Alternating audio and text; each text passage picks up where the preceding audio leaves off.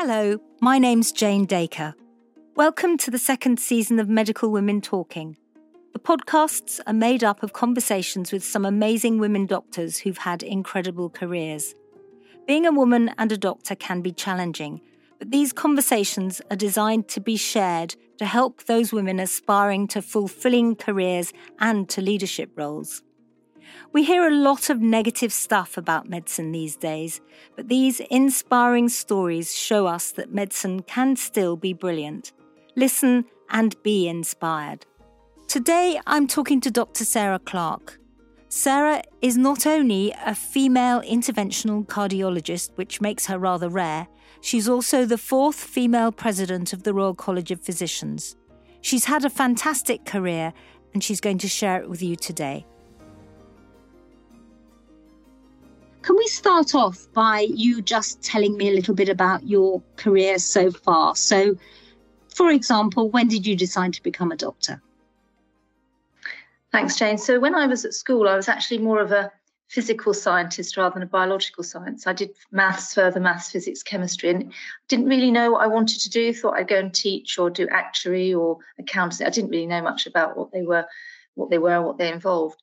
But so when I applied to university, when I actually got my A levels, I decided to take a year out and have a think. And I noted a advert in the Surrey Comet for a research assistant to the Royal Marsden in Sutton in Surrey. And I thought, well, that sounds interesting. I'll go and do that. And at the same time, I was sitting the entrance exams to Cambridge. So I went along to the Royal Marsden and met Professor Trevor Poles, whose twin was also there working in paediatric oncology. And Trevor was an oncologist, breast physician. And I had an absolutely fabulous year. They were really got me involved. I went on the ward rounds, I went into clinics, and basically I was measuring tumour sizes for some of the trials and documenting it all. So they're responsible for my first publication, before the age of 20. And while I was there, they were very encouraging about a career in medicine, and I began to realise the opportunities that were there. So when I applied for medicine, and I applied to go to Girton and sat the exam, and I got in 7th term. So having finished at the Marsden, I went up to Girton and that's where my medical career started. And I did my 3 years there. And then I decided to stay on in Cambridge. I enjoyed living in Cambridge, having sort of lived in London for years, and went to Adam Brooks to complete my clinical component of the degree. So what sort of background do you come from, Sarah? Do you have doctors in your family? No doctors at all engineers. Engineering really. Gosh, so it's quite a change. So then you qualify as a doctor, I assume, and you're a cardiologist. There aren't that many female cardiologists. So why cardiology? You're right. There aren't enough women cardiologists. Absolutely. I did my rotation at Adam Brooks, and the different jobs I did was renal medicine, oncology, cardiology was one of them, and dermatology. I liked cardiology because it was technical, and because I come from the sort of physical science background, I like the technical aspect of it. I was very practical. I'm very practical, so I like the hands-on. It seemed very relevant across medicine, and it had the sort of acute element as well as the chronic element to it. So I enjoyed my time doing my cardiology junior role, and then decided to apply for the registrar rotation, which actually happened to be in Cambridge, and took me to Papworth, where obviously I started going into the cath lab, and realised that the interventional side of it was for me, because the speed at which technology changes, the hands-on, the acuteness, the having to respond quickly, is an ever-evolving specialty, and I like that pace and having to make quick decisions. But presumably you were in quite a minority during that career progression. Did that bother you at all? No, didn't bother me at all. And I was well aware that there weren't many women in cardiology at that time. Didn't concern me. I wouldn't say it was an easy road. I had to deal with some decisions which I felt weren't fair. But I decided to hold my own and was very determined to get through. What sort of thing wasn't there? So I think when there were suggestions about where you would rotate to, and the suggestion that I might want to sort of do general cardiology and perhaps not the interventional side, because I might want to have a career break at some stage. So whereas for me, I was totally committed to doing intervention, and I had to, work hard to get I had a fellowship abroad in the States, in Boston, for a year. And so in going there, it was great because it actually enabled me to flourish more. But it was in order to get through that, yes, there were barriers that maybe I should do something more general with general medicine, rather than go down a specialty that was competitive, long hours, out of hours as well. And the suggestion that, that was probably going to be a more difficult career pathway for me. So I have to say, you don't look like someone who chooses the easy path, because not only have you had a career in cardiology, but you've also got into medical leadership. So what were your motivations for going for leadership positions? So when having become a consultant at Papworth, we were in the old hospital, and at that time it was beginning the sort of concept of working in regions and working collaboratively across hospitals, and was all beginning to evolve. So I got involved in developing the heart attack service because it was very relevant to what I was doing anyway, and it was something I could take on. I became clinical director at an early stage, partly because there had been a long gap between the previous consultant being appointed and me coming in. So I became a clinical director quite quickly for cardiology, and got involved in more the regional work and developing the heart attack service, not only at Papworth, but across the region. And that was really rewarding, working with like-minded people, leaders, forward-thinking, wanting to deliver optimal services across organisations, getting people on board to do it, because here we're now talking about 24/7 on call, getting out of bed, going in at all hours. It was a very different concept to what had happened before. But technology had advanced as well, because when I first started, we weren't using stents. So stenting has completely revolutionised what we can do, or what we could do. We still can do. So I got very involved in projects at an early age, which I really enjoyed. And so it was partly the heart attack service, but then what kept popping up was redesign and movement of Papworth Hospital into Cambridge. And so I became involved in the sort of design and delivery of the new hospital, which took place over several years, because a lot of debate whether we should move or not. It kept going backwards and forwards. But ultimately, it got to the stage where we could spend some time. We spent time with various different engineers and developers to look at different designs of the new hospital in Cambridge at the campus. And it was just fascinating to learn about how a hospital works and how it can work optimally. So we decided that the hospital had to be designed around the patient pathway. So no inpatient meets an outpatient, even if they're going into any scanning room or anywhere in the hospital. So we've managed to separate outpatients, inpatients completely. Single rooms, all in the same design, so that if there is a cardiac arrest, you can go into any room and it's going to look exactly the same, and you know where everything is. Same with theatres, same with cath labs.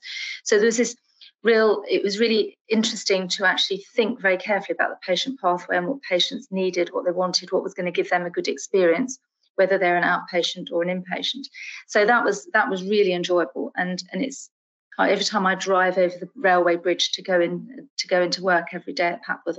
Not every day at the moment, but whenever I drive in, it's always a pleasure to see this wonderful building that I feel I had a part of, and that was very rewarding. Fantastic achievement. So presumably you also broadened out to be working with different members of the team, because that can't have only been doctors. Sure. No, it was obviously doctors. It was the nurses, the radiographers, but working across organisations as well, because Papworth, being a tertiary centre, was being fed by hospitals around us. So we needed to make sure that everyone was on board and we could develop pathways to make sure the patients were coming in appropriately. So it was it was working within the team at the hospital, but also a much wider team. And getting people on board, this is new facility, this is what we can do. And it's not just standalone, it's actually for the region. And of course, it's also a national centre as well. So was it that because you then moved on to national leadership roles, starting in cardiology? How did you take that step?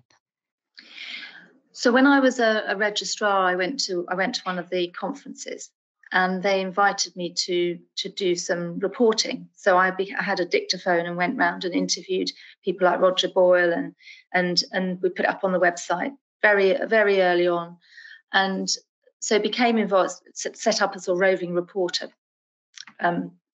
scheme for the conferences. And then after that, I was then sort of brought into the fold at the British Cardiovascular Society and sat on the programme committee, education committee, and then got elected to be vice president for education at the British Cardiovascular Society, which then meant I was responsible for developing an education portfolio, but also the national conference, which my predecessor Ian Simpson had started to transform, but we completely changed it into something that was very much more designed around tracks. So trainee track, revalidation track, education track, intervention track, etc. We really redesigned it so that people could see very clearly when they were coming into a conference what experience they wanted to have, whether they wanted to go for specialty training or they wanted to have more general training. And developed an education zone where we had simulators and hot topics where people could do very, very quick updates on things. So we did a lot of change there, which was really rewarding to see, and we significantly increased the number of people that came to the conference, because it became more relevant. So I really enjoyed doing that. And after that, it was suggested I stood for president. So I stood for president and was successful and became the first female president at the British Cardiovascular Society. And I'd have to say, sadly, there hasn't been another woman yet, but I keep encouraging all my female interventional or general cardiology colleagues, whatever, to think about it, because it was a very rewarding time.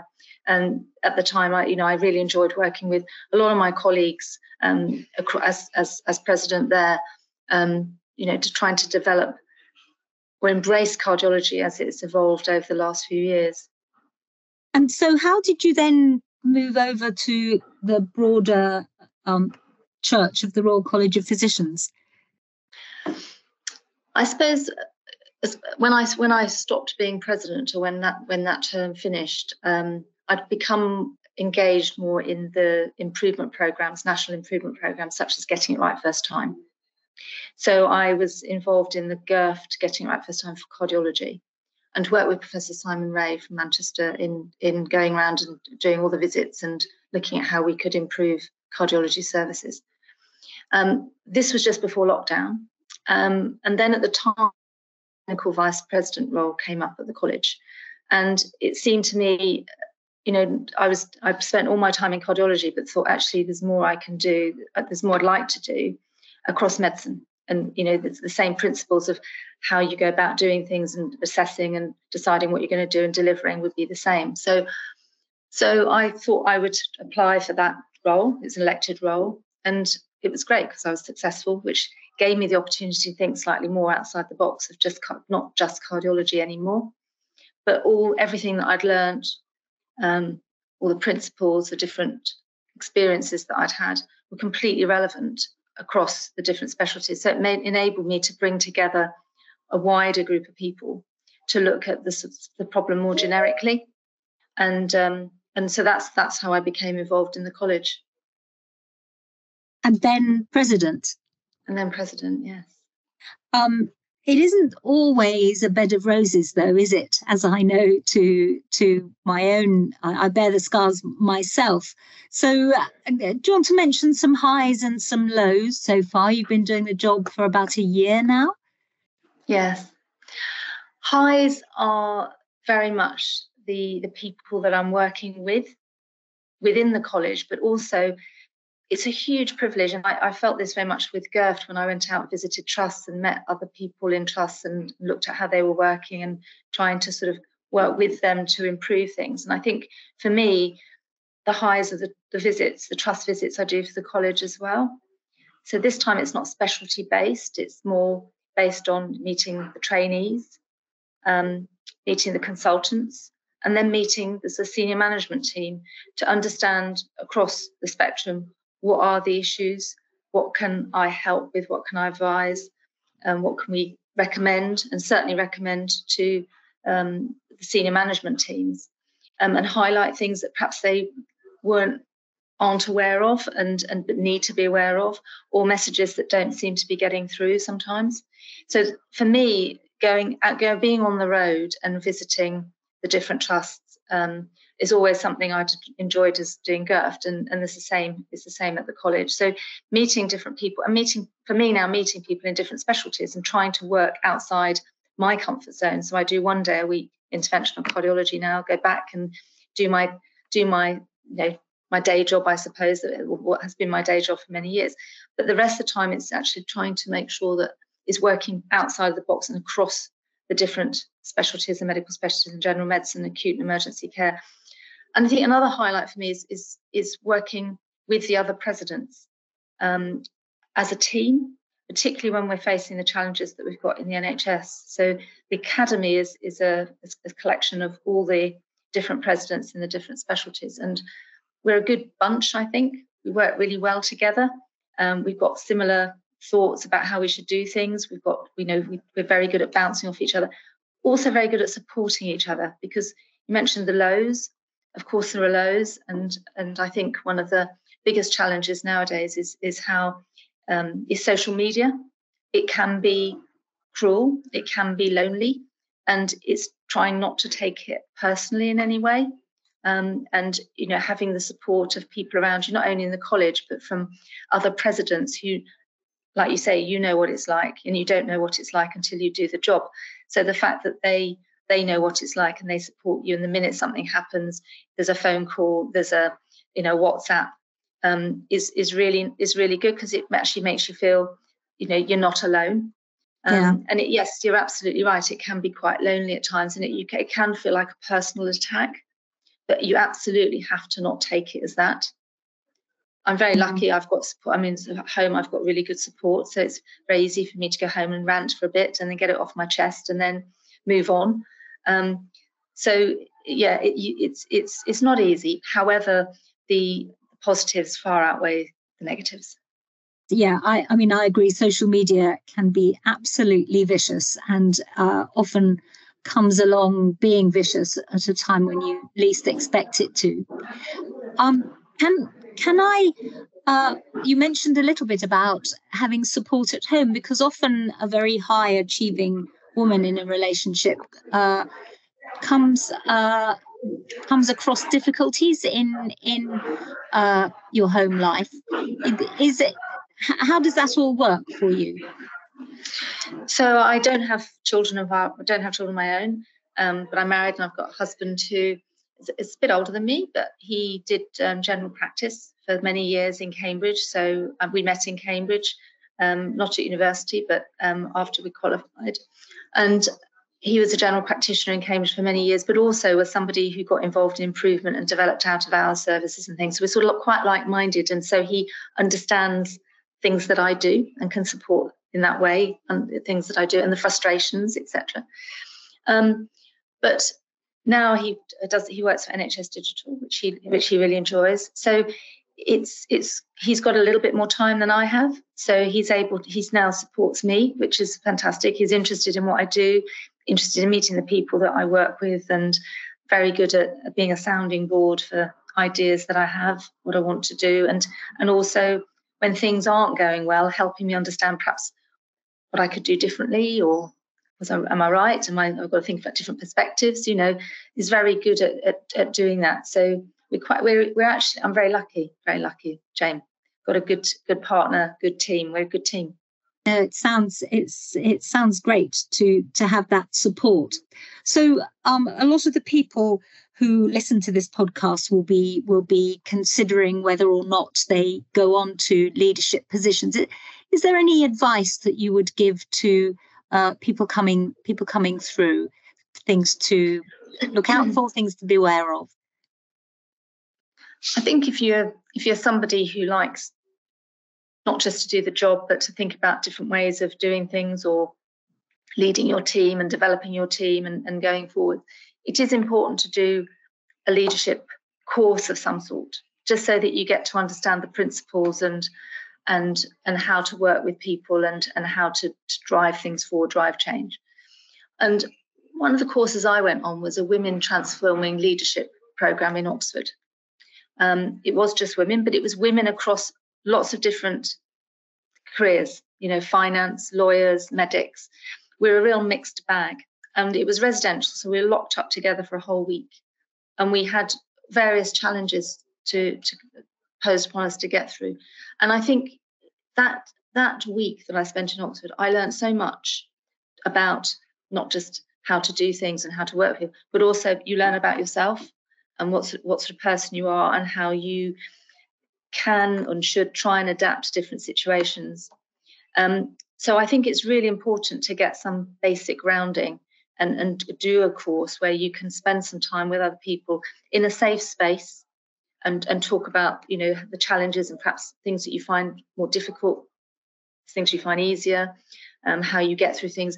You learn so much. And I think once you've started to develop those skills, as you start doing different things, you begin to learn how to do, not everything always goes right, as you know.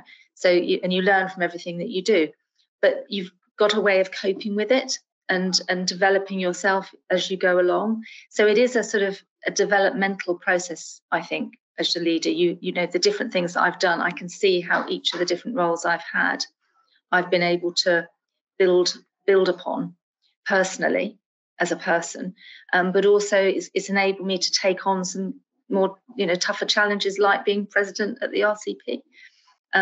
So my advice would be to get some grounding in principles and also build that network of people around you. So I'm still in touch with my group from Oxford from all those years ago. And, we if anyone has a problem, WhatsApp goes and we all try and dip in and help each other. And until you must build a network around you of people that you trust that you can go to. And there's several people that I've got, a lot of people that if I had a particular problem, I would know who my go-to person was who could help me with that. And it's really important to have a network of people around you. Very wise words. Really grateful to you for your time. So, Sarah, thank you very much. Thank you for listening to this episode of Medical Women Talking. It's been a privilege to spend time with all these medical women. I hope you've enjoyed listening to this season. Don't forget, there are many other interviews in season 1.